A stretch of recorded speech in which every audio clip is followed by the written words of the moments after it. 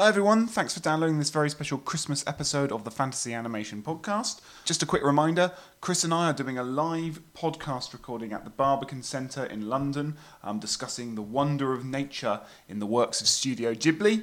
This is going to tie in with the RSC's current live production of My Neighbor Totoro, which Chris and I had the pleasure of seeing a few weeks ago, and spoiler alert, it's great. So if you haven't managed to get tickets for that because they've sold out fast, why not come down and listen to us talk about Ghibli more broadly, thinking about how nature is explored in their works and celebrated, and also touching on issues sort of sustainability and how animation can be a force for good in that battle. So we'd love to see you down there. Mulled wine probably will be available. If not, I'm going to go find it somewhere and join us in the bar afterwards, perhaps for a drink. Tickets are available on Barbican website, and the event is on the 22nd of December at 5 p.m. Barbican.org.uk, barbican.org.uk, and just search Fantasy Animation and you'll find us. Otherwise, enjoy the show.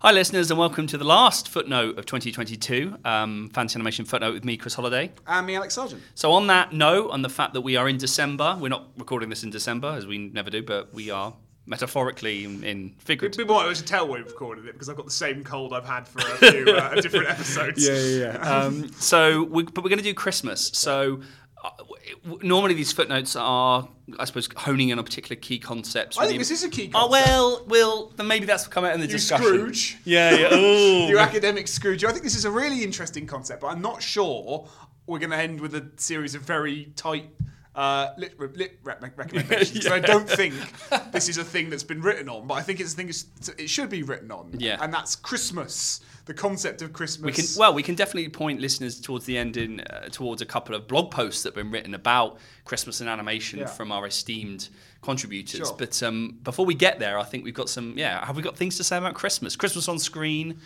Well, okay. So Christmas. I'm starting the timer. Okay. Christmas.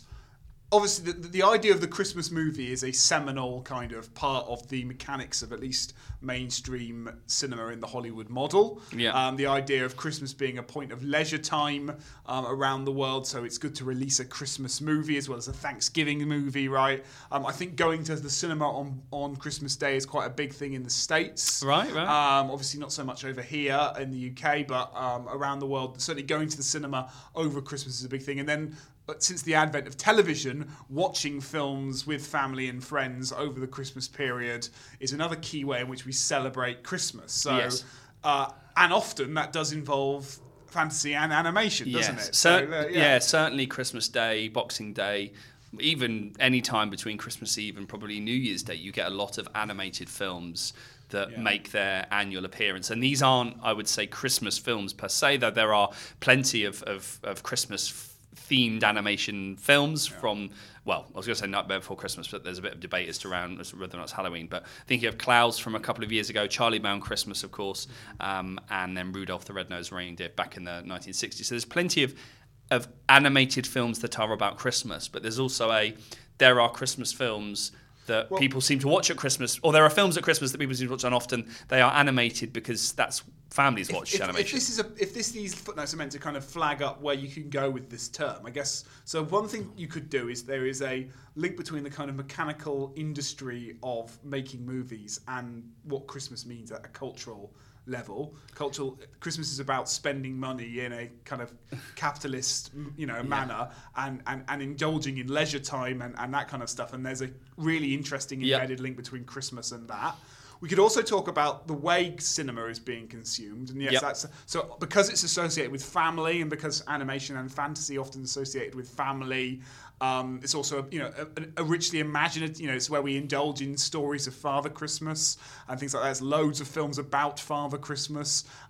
Father Christmas even turns up in The Lion, the Witch and the Wardrobe. I always forget that bit, but there's a chapter where Father Christmas appears in Lion, the Witch and the Wardrobe. So there's that kind of notion of how we might study how film is consumed and used over Christmas. And then there's also the issue of what is a Christmas film and how is Christmas represented in film. And I think all of those are really fascinating areas of exploration. So let's try and unpack that. What is a Christmas film? I have a kind of Andrew Sarris 3 circles theory to this. Okay, I definitely don't. For me, a Christmas film is a film that trades on the iconography of Christmas, which, and by that I mean, it doesn't.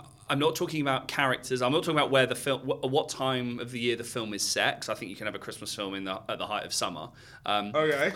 It doesn't have to be set in the North Pole. It doesn't have to feature. It doesn't have to be set on Christmas Eve, and that doesn't have to be a disaster with delivering presents. I think a Christmas film is a film that visually trades on a set of repeating images, a dominant image repertoire of what Christmas actually is, which allows us to bring in a number of films. I think that's one way of defining a Christmas film at the level of visual, like aesthetics, versus a film that is released over the Christmas period, which often are Christmas themed, but they don't have to be. See, I would say that using the Sarris sort of, how do you define an auteur? Directors can do 3 things. They can be a skilled technician of labour. They can use their skill to express their own personal point of view. And they're great filmmakers bring the 2 things together. So they use their skill to express their personal point of view to add meaning and value to the story. I would say a Christmas movie is a film that is consumed over the Christmas period. Yeah. So any film released and consumed over the Christmas period, no matter what genre. That ticks category number 1. Okay. I would say. So I will happily include The Great Escape in that, and I'll happily include Bond movies. All Bond movies. On Manchester Secret Service is particularly good at it because it's got a few Christmas trees in it. And, so Bond movies, by virtue of the fact they're often released in November. Sure. Second week, third week in November, World Is Not Enough. Yeah. November 19th, that 26th. kind of loose canon of Radio Times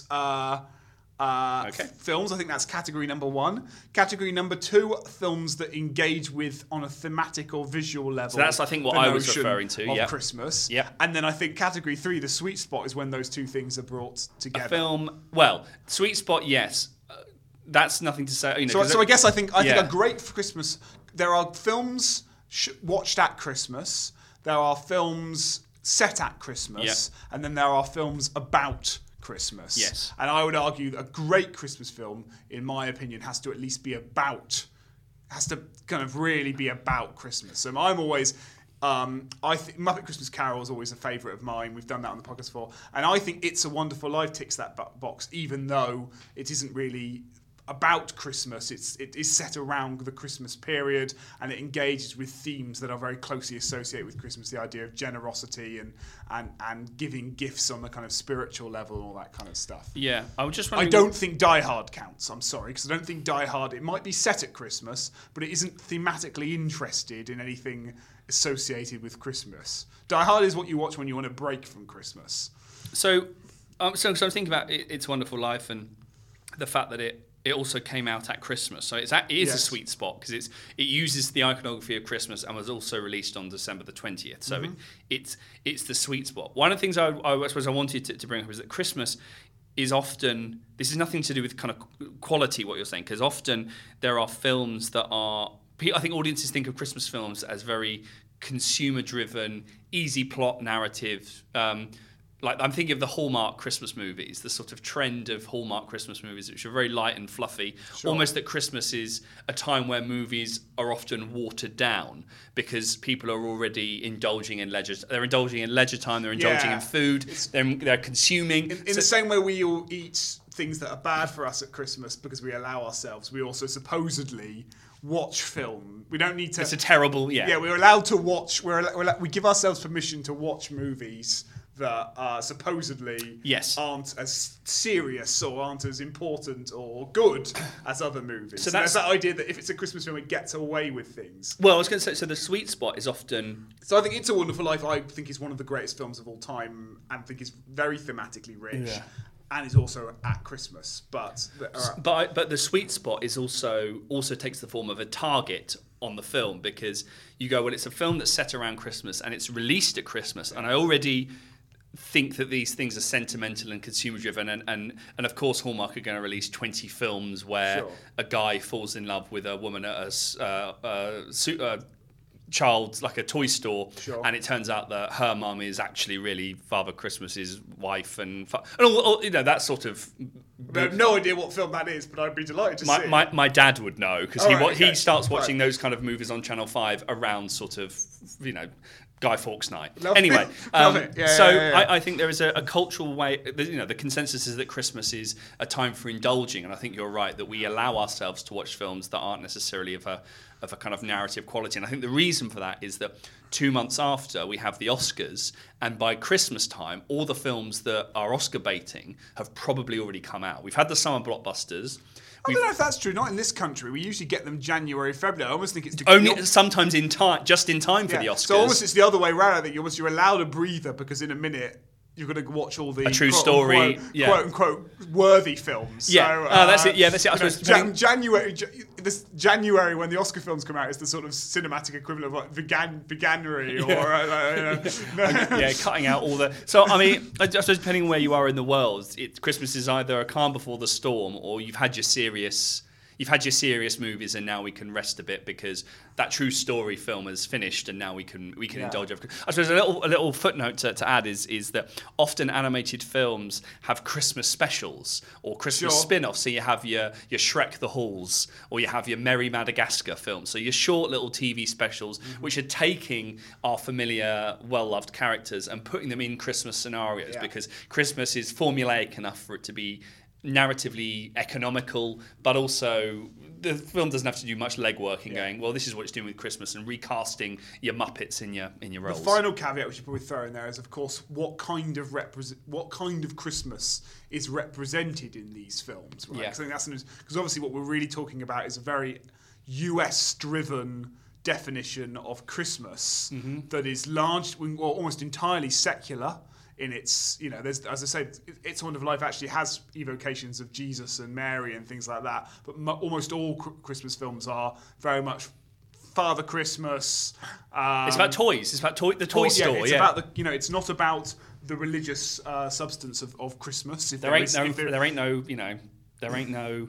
But occasionally you'll get like the nativity story, won't you? But that isn't really the ones that we're all talking about, is it? So it's also in that way that like film takes and gives to the world. It's also responsible for popularizing Christmas around the world, right? In that it's created a vision of Christmas that's completely divorced, supposedly, from its Christian origins, and therefore can be sold and repackaged. And Japanese people can celebrate Christmas, and people of all faiths and denominations can celebrate Christmas because it's seemingly this harmless holiday that has no given that either national or religious ties. It has no history.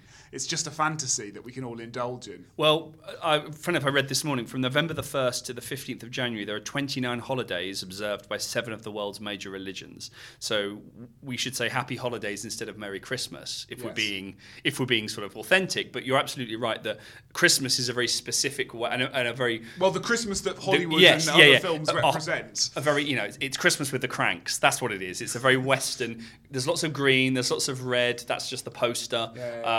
And it's superficial in the proper sense. It's superficial, and therefore anyone can have it because there's no meaning attached to it. Anyway, so there you are. That's Christmas. Christmas for atheists. Happy holidays for everybody. Do enjoy your favourite Christmas movie. Chris? Very quickly, what will you be watching with the family? What's a good Christmas movie you'll watch every year? Home Alone. Home Alone. Yeah, Home Alone. See, now mine completely breaks the rule, but always Apollo 13. Apollo 13, we watch pretty much every Christmas with my family, which makes no sense whatsoever, but my dad always cries at the bit where the project manager has to fix the Apollo box thing, probably because of his career. But anyway, Right, okay, yeah, good. Ding dong merrily on Ding high. dong merrily on high, indeed. Well, Merry Christmas, Happy Holidays to everyone. We'll see you in the new year. Otherwise, I was about to say, check out the blog. Don't check out the blog. Have a couple of weeks off. Yeah. Have a mince pie. But in January, you Yeah. can check out the blog, fantasy-animation.org. We're on Twitter, Facebook, and Instagram at Fananim Research, and you can use that same tag, Fananim Research, FANANIM Research at gmail.com to suggest future footnotes for the new year. Otherwise, take care. We'll see you in 2023. Bye.